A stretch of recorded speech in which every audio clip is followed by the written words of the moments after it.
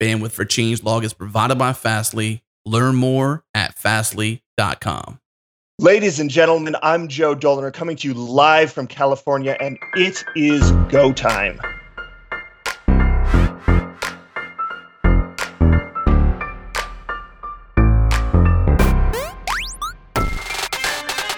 It's Go Time, a weekly podcast where we discuss interesting topics around the Go programming language, the community, and everything in between.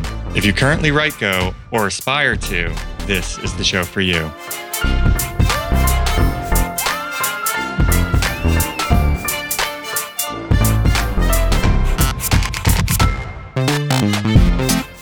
All right, everybody, welcome back for another episode of Go Time. It's episode number 34 today, and our sponsors today are TopFile and Backtrace. Today on the show, we have myself, Eric St. Martin. Carlicia Pinto is also here. Hello. And Brian Kettleson. Yo. And our special guest today is a co-founder and CEO of a project called Pachyderm. And I don't want to give too many details because I'd like to hear him describe it in his own words. Please welcome Joe Doliner. Thanks, guys. It's great to be here. So Pachyderm, you want to give everybody kind of like a brief rundown of what Pachyderm is before we get kind of too far in the weeds? Yeah, absolutely. So Pachyderm is what's called a data lake. And the other big example of a data lake that you're probably familiar with is the Hadoop ecosystem of tools. And so what Pachyderm is trying to do is basically build a new, more modern version of what Hadoop is in the world today. And we've taken a very opinionated approach on what we think that should look like. For one thing, we've completely embraced the containerized view of the world. So when you're using Hadoop, if you want to process some data, you're probably going to wind up writing like a pig script. You might wind up writing a Java class with a map and reduce method. There's a bunch of different front ends to it. For Pachyderm, there's really only one front end for processing data, and that's a container. You just take your code, you put it in a container, you read data from your local file system, just like it's on your laptop or something like that. And what's really cool about this is it means that all of the tools in the vast open source ecosystem are now like usable in data science on Pachyderm. And we like to say that if you can put it in a container, then Pachyderm will scale it up to petabytes of data for you, because we can just orchestrate these containers and duplicate your code and orchestrate all of the data into them such that it all just flows through.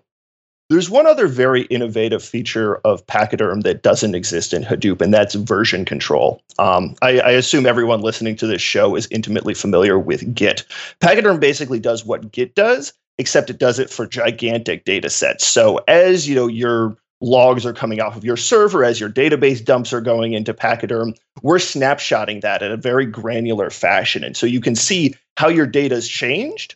And then because the analysis happens automatically as new data comes in, you can actually see how the analysis has changed with the data. And so you can draw a very like one-to-one connection between this piece of data right here created this analysis, and you can track it back to the data that went into sort of any computation within Pachyderm.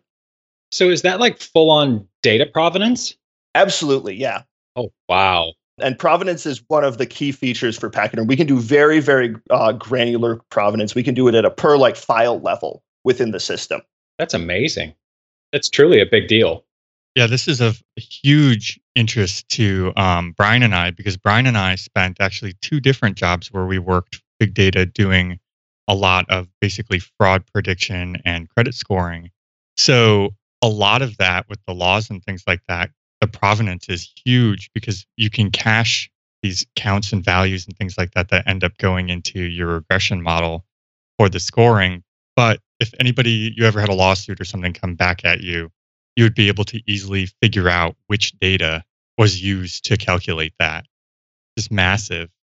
Yeah, it's a big deal. Now, I remember when Pachyderm came out, I guess it's probably been roughly 2 years now. We actually played with it back at the last company we worked at, and it was pretty impressive even back in the earliest days. That's really nice of you to say. I bet there were some pretty unimpressive things about it at that point too. Well, it didn't do a lot yet. It was your earliest releases were just kind of tying Docker container streams together, and I was still terribly impressed with the whole idea. So I'm excited to hear that things have come along so nicely for you. Yeah, absolutely. It's really, taken off just because we've gotten more people working on it. We've refined a lot of the concepts. Open source is all about having these very, very tight iteration loops. And so what we have now is the result of basically 2 years of iterating with our community as fast as we possibly can. So what kind of users do you have out in the open source world? What's the average Pachyderm user look like? So I get that question a lot, and what's interesting is it's very hard to nail down an average user because these tools can sort of apply across a vast spectrum of use cases. One of our most notable users, and they are actually customers, so we can use that word, is a fusion company called General Fusion. Mm-hmm. They're building the world's first commercial fusion reactor, which is pretty darn cool in and of itself. But as part of doing this, they're constantly running experiments with these plasmas that are, fusion reactions going on within their test setups. And these are spewing out massive amounts of data that are being, recorded by all of their instruments, and they need a place to put that data. So they're throwing it all into Pachyderm. It's getting snapshotted in Pachyderm, and that way they can sort of distribute it into physicists in the outside world and allow them to consume it in various ways, process it with whatever tools they want, and figure out what's going on with this data. Another big case where we've seen a lot of customers and users coming is in machine learning. You guys, I think, just talked a lot about that in your previous jobs. One of the things that actually happened in, I think, the last 2 months or so that's been really good for us is the EU actually just passed a law where consumers have a right to an explanation for any algorithmically made decisions that a company has. So, banks and stuff are starting to use machine learning to make their decisions about who to give a loan to. If you're in the EU and the bank says, sorry, you're not getting this loan, you can turn around and ask them why, what data went into making this decision. And, as you can imagine, having a system that just tracks all of your provenance for you makes that incredibly easy. You can just look at the provenance of your machine model and you can just tell them here's what went into it. So we've been seeing a lot of that too. Yeah, that's really big. Yeah, the hard part, if people kind of imagine that problem, is this data is continuously changing every day. And sometimes data will be bad and have to be purged from the system.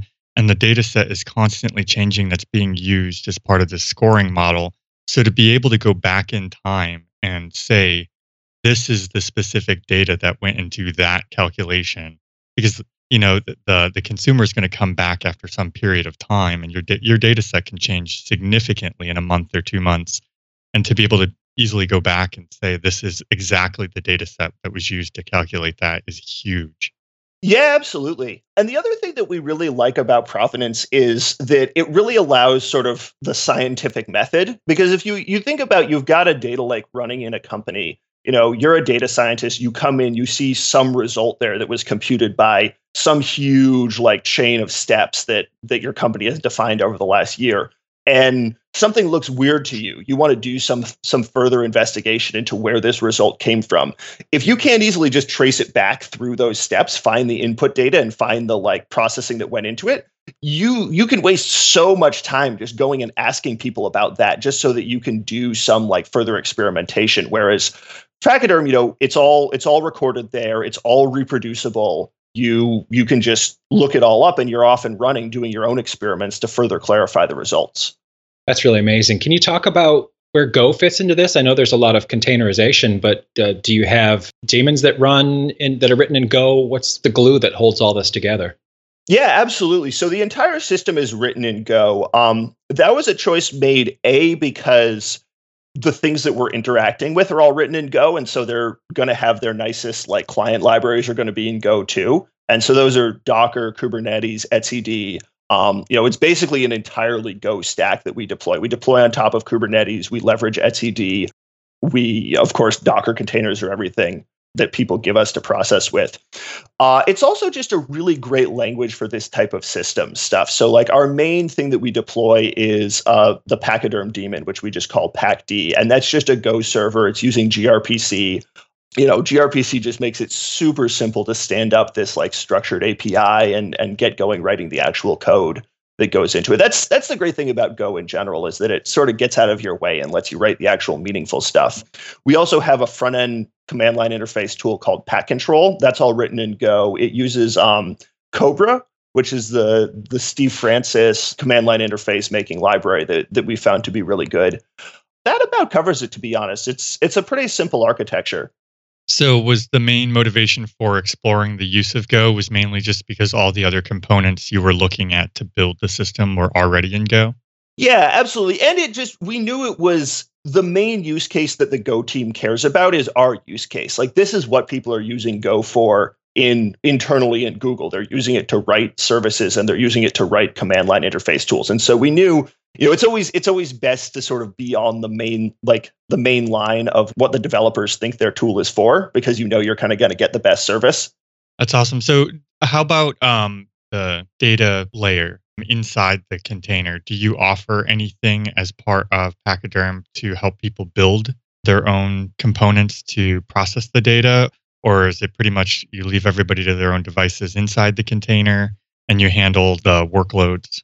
Yeah, so we like to think of it as basically we handle everything that could be termed data orchestration. So like which data gets processed, where does it get processed inside of a container? The user handles everything about how it gets processed. So for example, in Pachyderm, we think of things in terms of repos. We sort of mimic the language of Git. So you might have a repo that contains log messages from your server, right? And you want to process these log messages. You want to like look for specific events or something.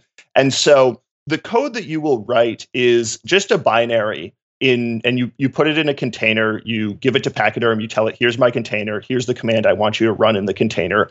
And when that command runs, inside of the file system that it sees in the container, there will be a small chunk of the log messages for you to process. And you just need to read that off of disk. So there's no like worrying about having the right bindings for a different language for this. It's just operating system calls. It's literally a file on disk. You read that off, you do whatever processing you want to do with it, and then you write data back into the file system in a different spot. And after that code runs, Pachyderm knows to slurp up that data, put it back into the file system, and trigger downstream processes in exactly the same way. So we orchestrate all of that pipelining, we orchestrate all of where the data goes, and you just orchestrate what specifically the actual analysis is. And this can get pretty complicated too with how you're like joining data sets. So you can do like vast multi-way joins of different data sets, and we'll distribute all of that, we'll orchestrate all of that so that your code all gets run. But again, you're just writing the like, once I've got data on disk, what do I do with it? And that's all you need to write. Oh my God, I just want to stop what I'm doing now and go play with it. We would love for you to play with it, but don't stop right now because I think we need to do the rest of the show. We've proven in the past that the show will go on without me. So I'm just going to step out and start downloading Docker containers. I'll be back. Okay. We'll bring him back in at the end and he can tell us what he learned. Okay. And hopefully he'll have a good experience. I'm crossing my fingers right now. There's a users channel if you run into any problems. It really sounds amazing. That might make for a fun episode too, where you assign somebody on the show a mission and then come back to them at the end. Mm-hmm. I think that would be a great like radio version of the open source experience. Like you could see us like live providing support for an open source product. Unfortunately, that might get really boring for the listeners. As I'm like, all right, do you have the permissions right? Do you have like the user path right and stuff like that? But it could be pretty fun. Yeah, my Docker volumes aren't working. Oh no, not the Docker volumes. I ran into that. What was it? 2 or 3 days ago, I installed a new Linux distribution because it's distro of the month for me. It always is. And I went back to Arch, but the newest Arch Linux Docker packages don't work unless you're using overlay file system. But the Arch packages didn't bundle whatever lib overlay needed to be bundled. And it wasn't clear. So I spent about an hour hunting around trying to figure out why Docker wouldn't do any Dockering. And finally found the tiniest little message somewhere that said, oh, you need to install this Arch package to get overlay working. That sounds like the quintessential Linux experience right there. Like somewhere there is some little message that if you Google it, it will tell you exactly what you need to do. But until you Google that, you're completely lost. Right. That's exactly true. And that's what we do. And that's why this kind of mission would not play well in a time-boxed show. Yeah. Never know whether it's going to be a 10-minute mission or a 10-day mission. The worst is when you come across a forum post for something on Linux and it's someone's got this question and then nobody answers it. And then 10 days later, they're like, found the answer. Thanks, guys. But they don't post what the answer was. And so you're just as screwed as you were before. But somebody somewhere has solved this problem. And I know somebody in the Go Time channel will probably link this, but there's an XKCD episode where they do that. And it's like, who were you, so-and-so? What did you see? Yeah. Yep. Because you come back to it years later. That's right. Now, I think, honestly, the worse than having somebody solve it but not tell you what the solution is you going out on the internet and searching for the solution and finding your own damn post explaining the fix for it. I don't know how many times I've done that. Yep, I've done that too. Like, could I not possibly have learned the first time? I want to point out how awesome the channel is, because I made already the got joke it. that somebody in the channel would do it less than 30 seconds. Somebody had it linked. Nice. So for anybody who's listening, it's number 979. Denver Coder 9. Who were you? Oh, That's awesome. I tend not to post my questions, so I usually reach out privately, to people or talk in channels. So I don't really come across my own questions. Mine are usually blog posts. I wrote this blog post about how to do, X, Y, and Z, and then try to do it again 2 years later and find my own blog post answering my own questions. I hate it. Your own blog post. Yeah, it's embarrassing. So the Pachyderm orchestration system being written in Go, what nice features of Go made that work well for you, and how is that working with a community of Go developers on such a large scale orchestration system?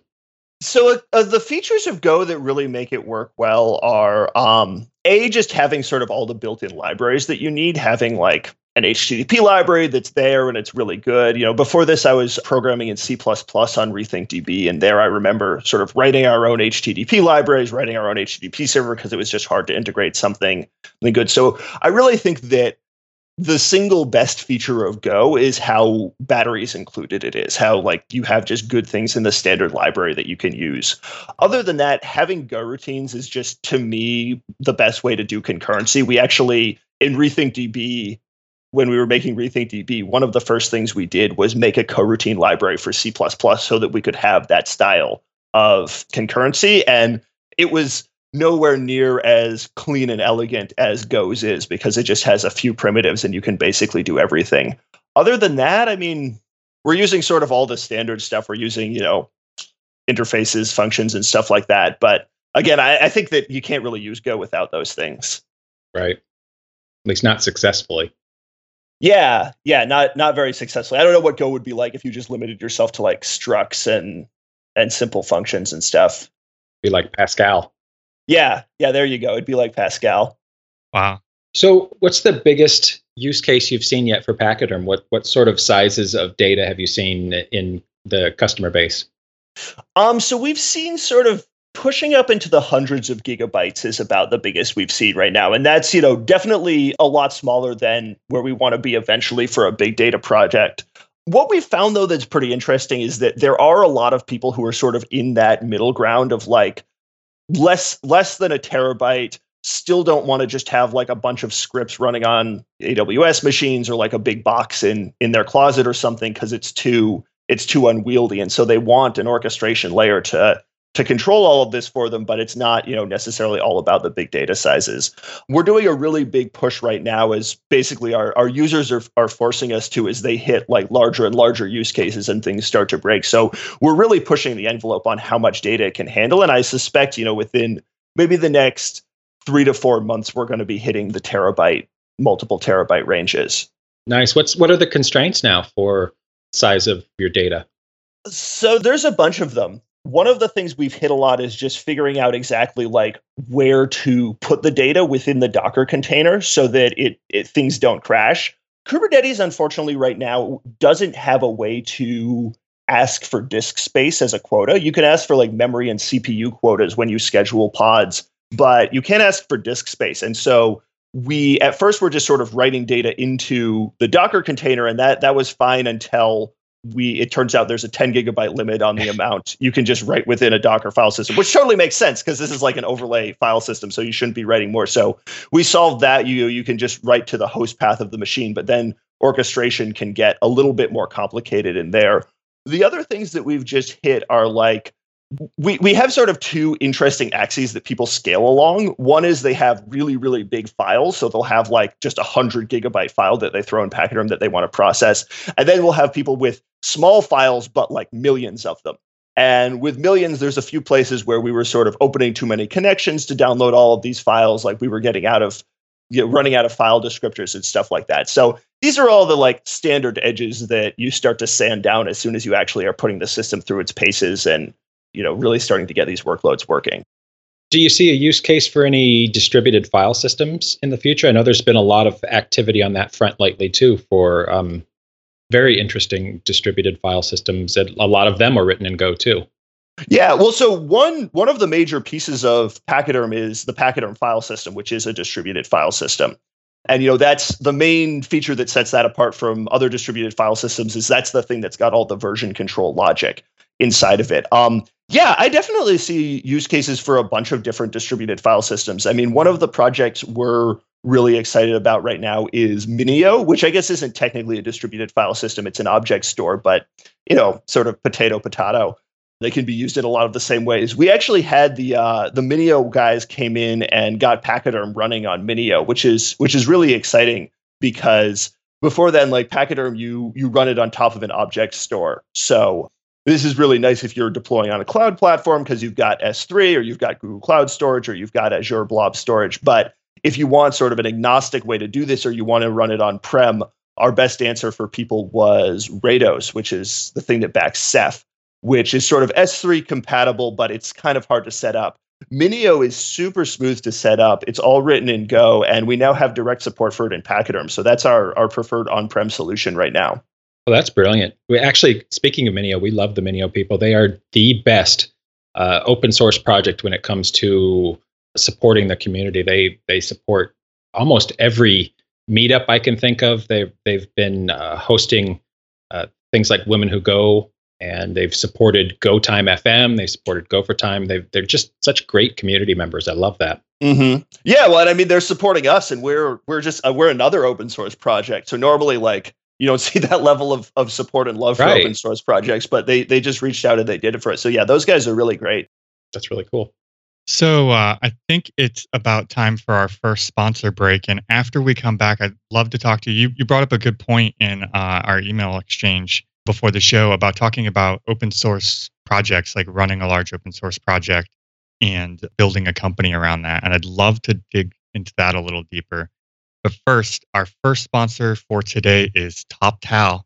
Hey everyone, Adam Stacoviak here, Editor-in-Chief of Changelog. Our friends at TopTal have been sponsoring our podcast for years, and now they're sponsoring GoTime as well. We think they're one of the best ways to hire developers and designers, as well as one of the best ways to freelance as a software developer or designer. Head to toptal.com/go to learn more. Tell them you heard about them on GoTime. If you'd like a more personal introduction, email me, adam@changelog.com. And now back to the show.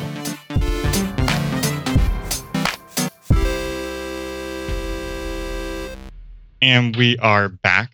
We're talking with Joe Doliner from Pachyderm. So before the break, you had mentioned maintaining an open source project and kind of the human side of it and how to stay open source but build a company surrounding that. I'd love feedback on that because it's an interesting problem. How do you give away the sauce for free but make a successful company around that? It's a very interesting problem. And I mean, the short answer is I think it's a very hard problem. There are some people when I tell them that our software is open source, they're just like, wow, so does that mean you're never going to be able to make any money off of it? And, that's not 100% true, but that is a very good first instinct to have because it does seem like you're giving away the sauce for free. And it's going to be very hard to charge people if you can't restrict their access to it. So sort of starting at the beginning to get an open source project that's going to get any sort of traction, that's going to get people interested in it, you have to sort of align a set of incentives of people in the outside world. You have to, make something that's going to be useful to people. And, it has to solve a real problem for them. It has to be better and different enough from the things that exist that they're actually going to want to go through the pains of using a new product, because for the first very long time in the life of your project, it's going to suck. There's just no way around that. Like, software has to suck for a long time before it ever becomes good at all. And so you have to give people some very, very interesting, compelling new thing to get them to even, walk in the door and start playing with the software.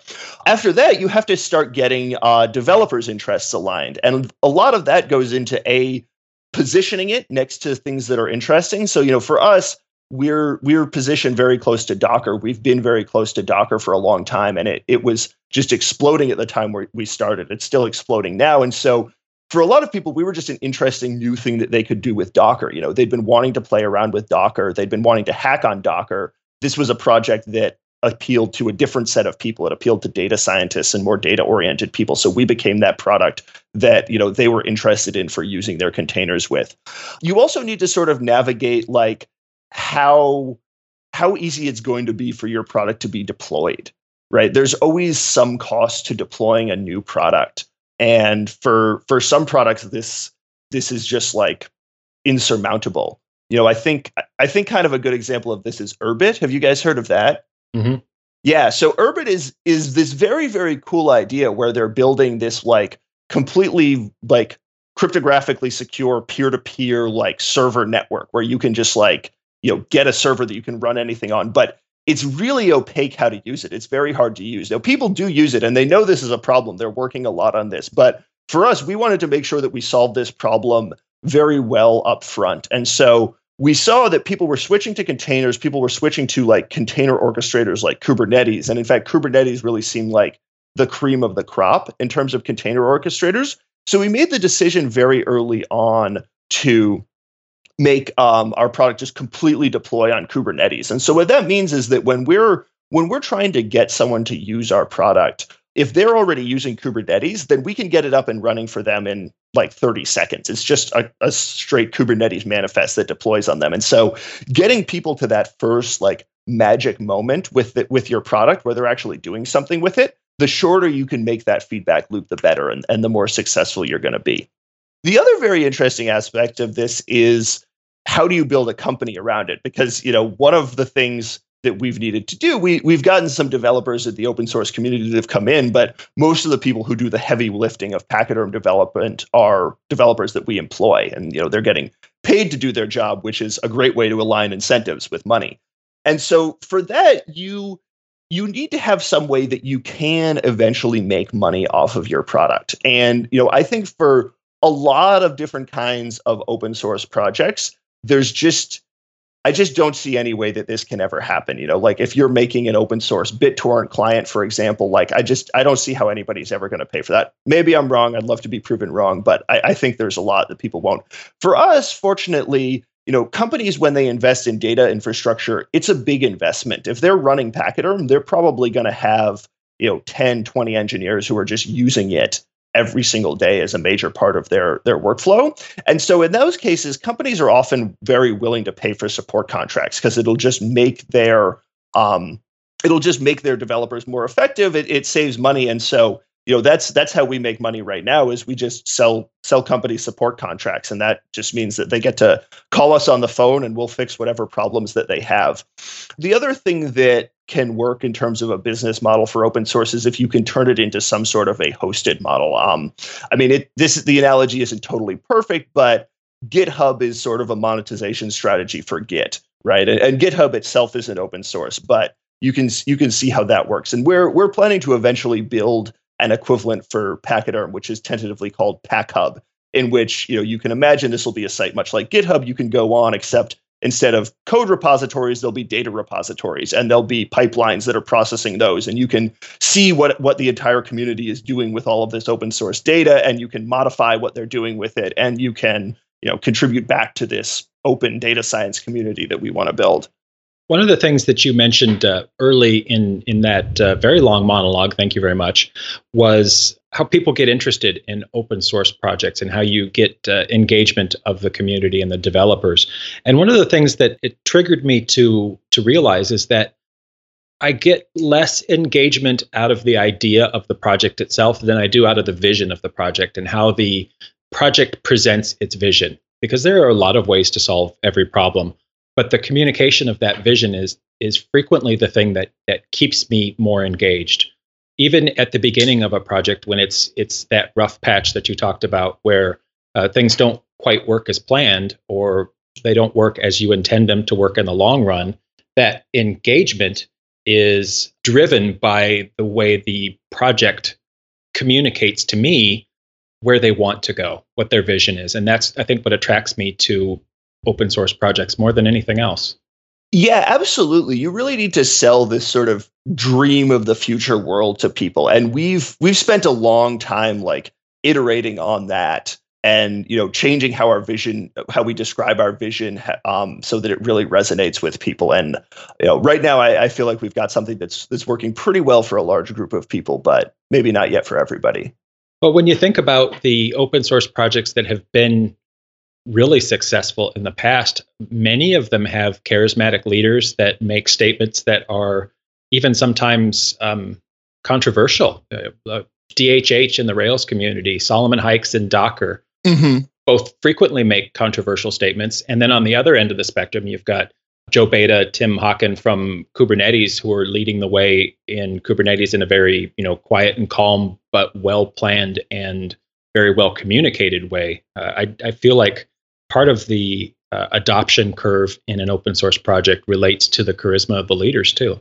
Yeah, absolutely. And it, invariably that charisma and that personality sort of trickles down into the project itself and into the community and how all of that sort of works. And there is, a lot of value in being controversial. And you shouldn't just be controversial for the sake of being controversial, but you should always be willing to take a stand about what you feel like this is the direction we want the product to go. This is the future that we see. And we're either going to fail miserably trying to get there, or we're going to get there and it's going to be an amazing success. Yeah. And that really ties back into my statement earlier. You're selling a vision, and the aggressiveness and the means in which you sell that vision are what attract me to a project. I just realized that. Yeah, it's an interesting world trying to balance the two, like kind of how to stay profitable and how to keep giving back. Absolutely. And I was just going to say, of course, I think the original example of the charismatic but controversial leader is, of course, Linus Torvalds, who has no qualms about taking a stand about anything he believes in, which I think is absolutely great. It's hard. Like, there's days like I wish I was born with whatever gene makes you that way, I don't know. It's tough. A lot of those charismatic type leaders, I can't imagine myself not having the filters that they don't have. But you feel like you'd be happier that way, if you just said and did whatever you wanted and didn't really think about the way it was perceived. You'd probably stress less about what you were doing or saying,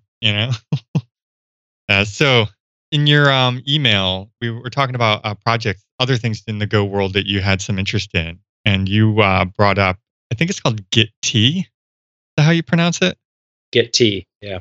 Yeah, which I guess is a portmanteau of Git and tea, like the beverage. Yeah, that was just something I was browsing around Go projects, as I'm wont to do, and saw that, and it looked really cool to me just because it's like an open source GitHub, and I think one of the long-term untenable things in the open source world right now is the fact that GitHub has become the center of mass for open source, and yet it's not itself open source, and that just doesn't seem like it can last indefinitely. I don't know. Maybe GitHub's going to be forced to open source something. There's also GitLab, who's I'm actually friends with the founders there, so I'd love to see them eventually sort of upset the open source world. But even though I think that GitLab is great and stuff, I just can't not have Pachyderm on GitHub right now, because that just is where people are going to look for open source projects. And it's kind of like, if you're not on GitHub, you don't exist. So I always am just interested to see open source projects that are challenging that. I actually see in the Google Doc here that that's a clone of GOGS, which I hadn't realized. Yeah, that was a political fork. The GOGS maintainers, there's only one or two GOGS maintainers, and they're not very receptive to changes. So a handful of the community got frustrated and fed up and forked GOGS into Git Tea. Interesting. That was last year. Yeah. Okay. And so that is, quite endemic of open source in general, right there. I mean, that's the advantage that GitHub has, is that nobody, GitHub employees aren't going to get pissed off and fork GitHub, because I don't think they can do that. But, there's pros and cons to being open source. But ultimately, I think we're going to want an open source version of GitHub. I think so too. It was funny. I did a class yesterday, a live class for Gopher Academy that was how to make your first pull request on a Go project. And it was a fun class to do, because I know a lot of people are intimidated, especially in the corporate world where they don't do a lot of open source work. A lot of big corporate customers that we have are still in Subversion or even other version control systems. So Git is new and the concept of pull requests is new. So it was a fun class to give. But one of the things that I found to be almost painfully ironic was the fact that Git is this gigantic decentralized version control system that is 100% centralized, or maybe 99% centralized at GitHub now. So the irony behind that, it kind of hit me funny. Yep. Linus made us a nice decentralized version control system, and GitHub was nice enough to centralize it for us so that someone could monetize it. Yeah, the irony runs deep in that. And the hard part about that, though, is whether it's a new view on a technology, right? Like Linus developed it as a way of having distributed teams, right? But I think GitHub did put their own little spin on it, though, right? And they changed kind of the way developers share code too, I think. I guess there was SourceForge and things like that before GitHub, but it didn't feel as interactive as GitHub does. It wasn't at all. GitHub made it social, and that's the big difference, I think. And that was huge. And again, that was a vision. That was a group of people who shared a vision for the way something should work, and people bought into that vision, and it made Git take off. Before GitHub, Git wasn't that popular. Let's be honest. No, it wasn't. And I'm I feel like I've been hating on GitHub a little bit here for being closed source. I mean, what they did for the open source community was amazing. There wasn't, I used SourceForge for a project when I was in college, and it was unbelievable. I couldn't figure out how to do even the simplest things. Even with someone helping me, I couldn't figure it out. And on GitHub, it really does it just works, and it has the features that you want, and it's social. And it's one of those things where I can't quite put my finger on exactly what all the differences are that made it work where other systems had failed. It's sort of like what I guess the iPhone was for smartphones, to draw a very cliched analogy. It just got all of the little pieces right, and it just all gelled into a very compelling product.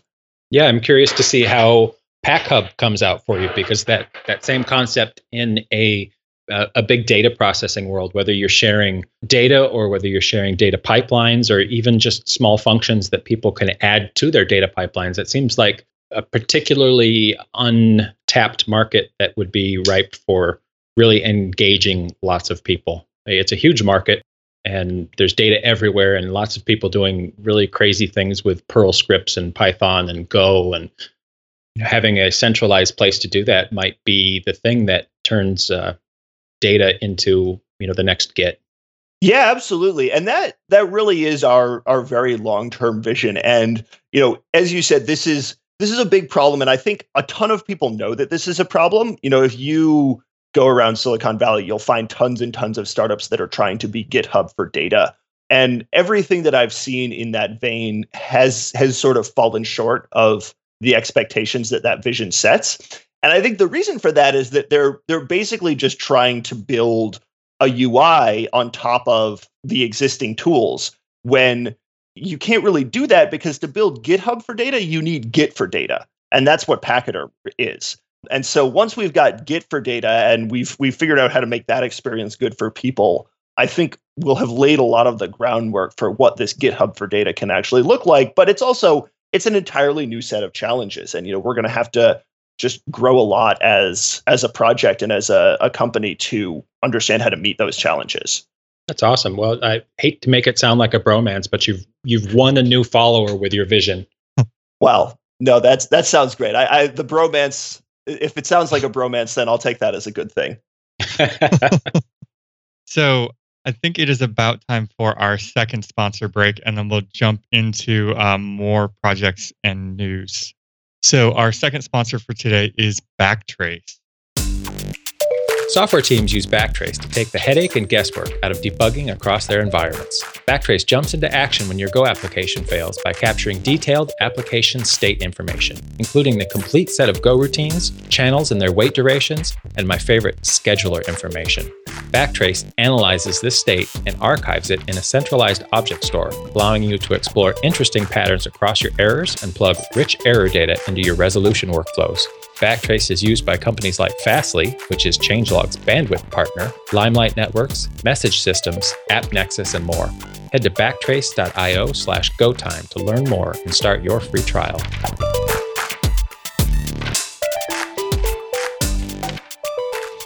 And we are back talking to Joe Doliner. So we were just talking about Git T. I think we all agreed. We came to consensus. That's how you pronounce it. Hopefully. And we're moving on to, somebody will correct us. So we're moving on to our projects and news segment. Does anybody have anything interesting that they ran across this week? Holy cow. And maybe we can stump Joe with some stuff he has not seen yet. There was a lot of interesting things that came out this week. One of my favorite ones was WZZ. It's at github.com/ASCIIMOO, ASCIIMOO/was WZZ. And it's I knew you were going to say that. How did you know? Because you had to Google Hangout me to show it to me. I did. I was so excited about it. It's like Postman, if you've ever used the Chrome extension Postman for doing curl requests or whatever. But it's a beautiful ASCII interface that you can use directly from your terminal, and you can change headers, and you can add payloads and make requests and get responses and see them all in the terminal. And it's just one less reason to leave my command prompt. Very nicely done. And it's got, 2,000 or 3,000 stars on GitHub, even days after its release. Looks like it's at 4,000. Oh, wow. It's shown up almost every day on the changelog nightly email I get that shows, the top repos for the day. So that's a pretty big deal. So it's a great tool. I love it. I've been using it ever since I saw the first release of it a couple days ago, and I will not stop using that one. Yeah, I really like it too, because using curl is great, but every time you have to redo a call, you have to navigate through the line to type things out. So, with that, you just tab over to the different panes and type in your input or remove things. It's great. I guess I don't suffer there because I have the Vim bash set up. So I just use Vim commands to jump around and modify it. It's pretty nice. I love this because I'm always a fan. I really like these types of command line interface GUI type things. They're sort of a nice middle ground between an actual application I have to open and my command line. And I also like it because, man, have I spent a lot of time staring at the curl man page, right? Trying to figure out what exactly is going on, and having this in just a nice visual form where it will tell me the curl that I want at the end of the day and validate requests is just awesome. Yeah, I ended up yesterday. There was a point where I think I had 5 of these windows open, and each one of them was sending a different request or getting a different response. And it's just so beautiful to inspect all of that at once. It made me happy. I love open source projects that solve a simple problem really well and make me happy. I have another project. It's called Ozo Validation. And there is a validation package for Go called Go Validate, which I actually have used. But this one is different because the validation rules don't go together with the struct. With Go Validate, you have to do struct tags to specify your validation rules. And this one separates everything, all the rules, and lets you have nested validation and a bunch of other things. It's really cool. Yeah, I played with this one last night. I liked it a lot because struct tags are really easy to abuse and very hard to maintain in general. But Ozo lets you just have nice, easy to use functions and remove kind of the craziness from your struct tags. So I like that one. I made a mental note that I was probably going to use that next. It seems like it'll have a very good synergy with struct tags, because struct tags are something that happen statically at compile time, if I'm not mistaken. I guess they can have some runtime implications too, but it's stuff that's actually available to the compiler, whereas this is code that runs. So it really gives you these 2 very good tools for doing validation at the major times you're going to want to validate data. I could do a whole 40-hour, week-long class on the awesome ways that you can completely abuse struct tags, and I've done them all. And it's definitely not just compile time. Well, yeah, I mean, because a lot of the use cases for struct tags actually end up being evaluated dynamically. Yeah. All of the fun ones. Yeah. So, yeah, but you could use these things with code generators too, right? So you could generate the code rather than having to inflect on it later or reflection. Yeah, that is very true. In fact, you could further abuse struct tags that way if you want to.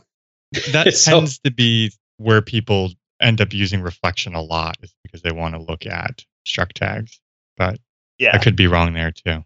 I try to avoid reflection as much as possible. Yeah, reflection is a great thing in the human world and a pretty bad thing in the programming world. So one thing that I would love to see still in the validation world is somebody needs to compete with Melissa data. Like, please. Oh, God. Like, Melissa data. Yeah, so validating names and being able to do addresses. Yeah, addresses, zip codes, phone numbers. Mapping phone numbers to zip codes, determining gender from names and things like that.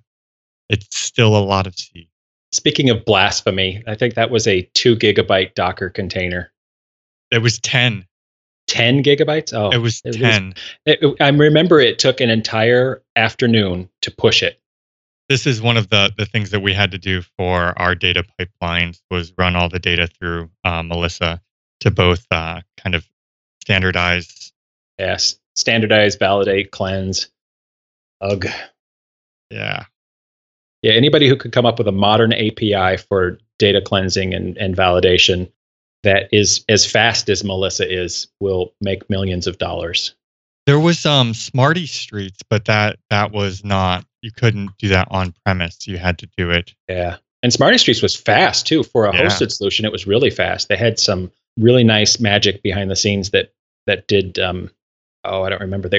We did a conference call with them. They told us how they did it so fast, and it was impressive, but it was hosted, and that kind of killed it for us. Can't let the data leave the data center. So I came across an article for anybody who's interested in the new DEP tool that is rumored to become part of Go itself, by Edward Muller, who was on the team with Peter Borgen. Who else was on there? I think it was Sam Boyer. Jess Frizzell. Jess and Andrew Durand. We're all on a team collectively trying to come up with a solution to the Go dependency problem. And he released an article we will put on Twitter and link in the show notes called DEP 101 that walks through the use of that tool. And we actually have Sam Boyer booked for the end of the month, which means likely first thing in March, that episode should drop. He's going to come on and talk about the tool. And he wrote all of the crazy algorithms to determine dependencies that's used actually, and it's its own library. So if you're building your own tool, you can use the same library that's behind the DEP tool. Yeah, there's a lot of math behind that. But just you just think about the dependency chain and the graphs behind all of that. There's got to be way more math than I'm interested in doing. It's a very hard problem too, because if you're not careful, you accidentally wind up solving an NP-complete problem, and then your tool just grinds to a halt. So you have to figure out how to do it very efficiently. Yeah. GPS, that's the name of the tool. GPS, yeah. It's the packaging solver. This is probably one of the things I'm most excited about in the future of Go, is I think that the biggest unsolved problem in Go right now is dependency management. And that's sort of a constant struggle for us at Pachyderm, is like keeping our dependencies in sync with the outside world, consuming changes, and then like fixing the problems that arise when we do. I think it's a problem everywhere, though. It is. I mean, it's different languages have solved this to different degrees. And, a lot of times people tell you it's a little bit rosier than it is. So like I hear that life is really good in Rust land with, I think they have cargo or something. But, there's a lot of just inherent problems to dependency management that you can't just, magically solve. And so you sort of have to pick your poison a bit on it, and you always have some weird edge cases. Yeah, I agree. Cargo's done a pretty good job, but the problem I've seen in the Rust world is less cargo than it is the fast-moving, breaking APIs of Rust itself. Even today, I know when I was playing with Rust 2 years ago, you couldn't pick up a piece of Rust code that you found on the internet and compile it ever because the API had changed so much, the packages had changed so much, and it's still pretty bad in terms of breaking changes in Rust. Whereas one of the things that I truly appreciate about Go is that Go 1 guarantee. That code that was written for Go 1 will compile when they release Go 1.8 next week. And even before Go 1 was the Go Fix tool, which I was so grateful for. What a sweet tool. Yeah. Like, I only remember one release that I had to fix stuff, and that was the one where they introduced... Wasn't it the HTTP? Something in HTTP? No, it was basically when characters changed from ints. Oh, to runes? Yeah, and that was it. Yeah, because it couldn't make the determination whether it was really supposed to be an integer or whether it was supposed to be a character. So they kind of left you on your own there. So talk about going old school. Eric and I have had Go in production since like R56. Wow. Long before Go 1. I haven't been using Go near that long. I don't know whether to be proud of that. You should be proud of that. It was pretty awesome. Or whether we should be shamed for taking that kind of risk. It worked. It solved a business problem. Yeah. So another interesting project that isn't really new, but something that the more I think about it, the more it excites me is the Gogland IDE from JetBrains. And I'm not an IDE sort of user, but it occurred to me with my Gopher Academy hat on that the availability of a high quality, commercially supported IDE can only be a great thing for Go adoption in the enterprise. And I'm very excited to see this one come out. I've played with it a little bit. It really is high quality. They've got features and code analysis tools that don't exist in the open source world in terms of Vim and Emacs. So I'm very excited to see Gogland come out and be such a well-supported, high-quality product. I think that's going to be great for the Go world long term. Yeah, I agree. And I think that the best example you can see of that is Java. That is so much of Java's success in the enterprise is the fact that they've got really good IDEs like Eclipse and JetBrains that just allow a much wider audience of people to use the languages. Is there any other exciting news and products or projects that we've come across this week? I can't think of anything else. I know there's been a lot, but I just can't think of anything big and exciting. There is a lot. There is a lot. I stopped to read a couple newsletters this week, and I was amazed by how much stuff there is. I saw a release of Vim Go Debug, and I don't remember who made it. I'm sure somebody on the Go Time Slack channel will have a link to it before I can even finish the sentence. That was I saw the nice video on Joe Dosha. Joe who? Dosha? Jodosha. I actually had a tab open for that already. Oh, nice. I just hadn't looked at it yet. So it looks like pretty good Delve integration for Vim. And it's so funny because we were having a conversation this morning in the Go Slack channel. No, it was on Twitter last night. I get lost in all of the social media, but it was on Twitter last night. Somebody was asking, they were really frustrated trying to get Delve to work. And I said, why? You don't have to have a debugger in order to be a programmer. And it was kind of mind-blowing for this person. I don't. I can be a successful programmer without a debugger. And I remember Ruby broke me of that. I was so spoiled by Visual Studio in the .NET world and the Visual Basic world. And moving over to Ruby, I definitely felt that lack of a debugger. But by the time I got to Go, I had already been broken. My will was gone, my spirit dead. And I don't need a debugger anymore. Yeah, I don't use debuggers at all when I write Go. I use them a lot with C++, but for Go, it's just broken me of the habit. Yeah, I mean, nowadays, because I don't write anything in C or C++ aside from hardware projects, I use debuggers there. And that's mainly because you can't really, they're hard to test otherwise, right? It's running on a microcontroller next to you. It's not like you can just, printf. Mm-hmm. So you're kind of forced to step through with a debugger. Blink 3 times if your value is 2. That actually is the equivalent of just doing a print, is having LEDs and turning them on and blinking them. That and serial connections. Oh, everybody has to have a serial out. Yeah. And then the developers don't disable them, and then you win. Very nice. So with that, any, I think go ahead. Oh, go ahead. I was just going to move on to Free Software Friday because we've kind of lost track of interesting Go news and projects and moved into the esoteric craziness. For anybody who hasn't watched it yet, Francesc did a video on the state of Go, talking about a bunch of stuff in 1.8. We'll drop that in the channel and in the show notes too.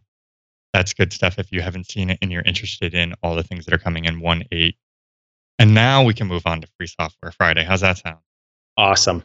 All right. So it just in the odd circumstance that you haven't heard about Free Software Friday yet, it's our favorite part of the show where we get to kind of shout out to the open source projects, be they Go or not Go, that make us happy, that make our lives easier, because writing open source and maintaining a project is generally a thankless job, and it's something that we want to do to help those open source maintainers remember just how much we appreciate the projects that they make and how much we love the projects that they build for us and appreciate them sharing them. So today, I'll start off with Nats from Epsera and Derek Collison.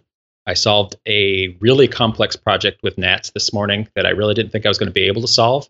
And it just blew me away. It took me less than an hour, and I spent many hours trying to find other solutions to this problem. I was just so happy to find that solution, and Nats solved it so nicely for me. They're strong members of our community too. I appreciate that a lot. How about you, Carlicia? I'm going to give a shout out to HashiCorp in general and Vault in specific. I'm working with Vault, and just looking around and reading what people say about it is amazing how well done these products are. And I mean, so many good products that are open source and well done, but this time, big shout out to HashiCorp.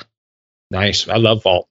Yeah, Vault is amazing for managing secrets and keys and rolling them. I'll point out too, like HashiCorp in general with their open source stuff. Not only do they build cool stuff, but it's some of the best documented stuff I've ever seen too. Like, what was the project you wrote, Eric? Is that Superdog? Well, I don't know who named it that, but yeah, I wrote that for one of the big data companies we worked for because we needed to rotate encryption keys. So I wrote something over the top of Vault. Yeah, so if you go to github.com/XOR data exchange /Superdog, and I named it Superdog because it had crypto in it, and it always reminded me of my son's favorite cartoon when he was little, Crypto the Superdog. Now it makes a lot more sense.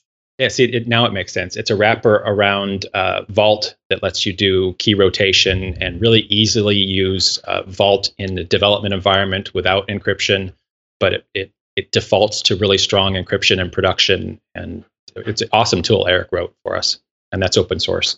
And for those that have listened to prior episodes where I talked about how I wouldn't release my own stuff, and sometimes Brian would just scoop it up and release it for me. That's a prime example. I was like, it's not ready. It's not ready. I don't know about this. It's on GitHub, and I'm writing a blog post about it. Damn you. Yeah, sorry. So Joe, did you have a project or maintainer or anybody you wanted to shout out to? Yeah, I'd like to shout out to gRPC, which is something we use at Pachyderm, and a lot of projects in Go are using right now. And I think they're kind of becoming sort of the unsung heroes that are like marshaling around all of our APIs, but end users don't really see them much. So I'd like to give those guys a shout out.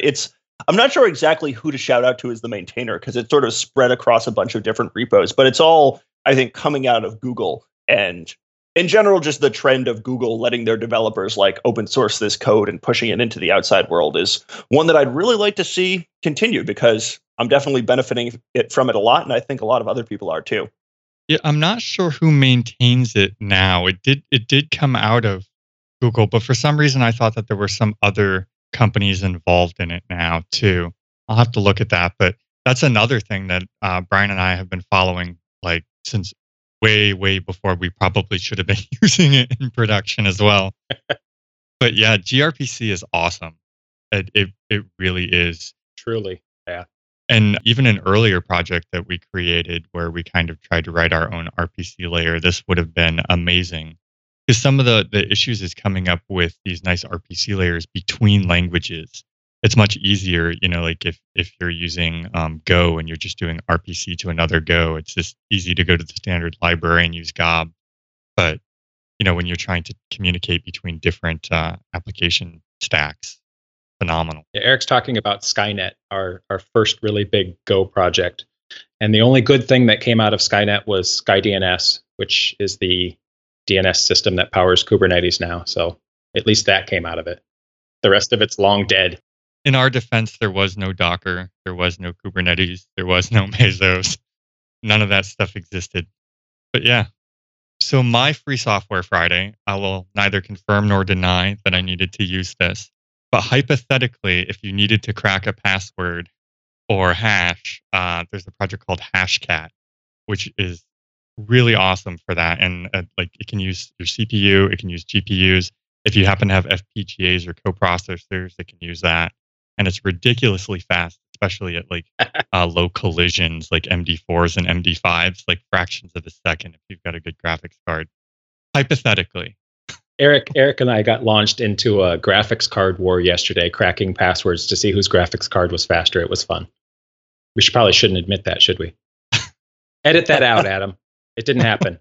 Nothing to see here. Move along. So did anybody have any other projects or people they wanted to give a shout out to before we wrap up the show for today? I will take that silence as a no. So thank you for everybody being on the show, especially thank you, Joe, for coming on and talking to us about Pachyderm.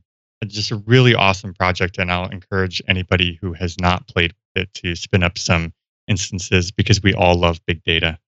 Woohoo! Especially saying big data. Big data in the cloud. It's a data lake. You just got to go swim in it, man. Little tidbit I found out recently about the term big data. I did an interview for this French blog called Les Big Data. So that term has just been translated one for one into French. That's the French term for it too. I just thought the name Les Big Data was hilarious. That's so non-France, though. I mean, they're so protective of their language. They hate English words coming into the French language. I know. There's a society to protect the language from English or Anglicism, however you say that. They don't want any English words in French. And they must have words for big and data. I mean, I took some French. I know they do. So they've got an alternative. But these hoodlums on the internet aren't respecting the society, I guess. That's terrible. So huge thank you to all of our listeners, and especially a big shout out to our sponsors for today, TopTal and Backtrace. Show them love because they're showing us love. Definitely share the show with friends and colleagues that might be interested. You can subscribe going to gotime.fm. We are GoTime FM on Twitter, GoTime FM channel inside the Gophers Slack. And if you want to be on the show or have suggestions for topics on the show, github.com/GoTimeFM/ping. And with that, Eric, goodbye, everybody. But there's an important announcement we need to make before we end the show. At GoTime FM, its producers and its members and staff will not be responsible if you flood your house with your data lake. So please use Pachyderm carefully. Okay, Brian. If you flood your house with your data lake, come to our Slack users channel. We'll get you sorted out. It's happened before. This is what we do. We're professionals at this. Pixar, it didn't happen. I'm waiting because now for this episode will release in about a week. But after that, I'm really interested in seeing all the memes and GIFs that come out of that being rescued from the data lake. I think you overestimate our social power. No, I'm putting it up there as a challenge now. Oh, well, that's the true measure of an episode. Go ahead, Carlicia. I was going to say a reminder. We haven't said our official goodbye. Oh, we should probably say goodbye then. Well, I said goodbye. You guys were all just rude. Well, thanks for coming on, Joe. Thanks for having me. It's been an absolute blast. Goodbye to all the listeners. This has been great. Thank you, JD, and goodbye, everybody. Bye, everybody. All right, that wraps up this week's episode of Go Time. I want to thank our sponsors, TopTal and Backtrace. Also, Breakmaster Cylinder for the awesome theme music, Jonathan Youngblood, the editor of this podcast, and also thanks to Fastly, our bandwidth partner, and of course, you, the listener. Thanks for listening. We'll see you next week.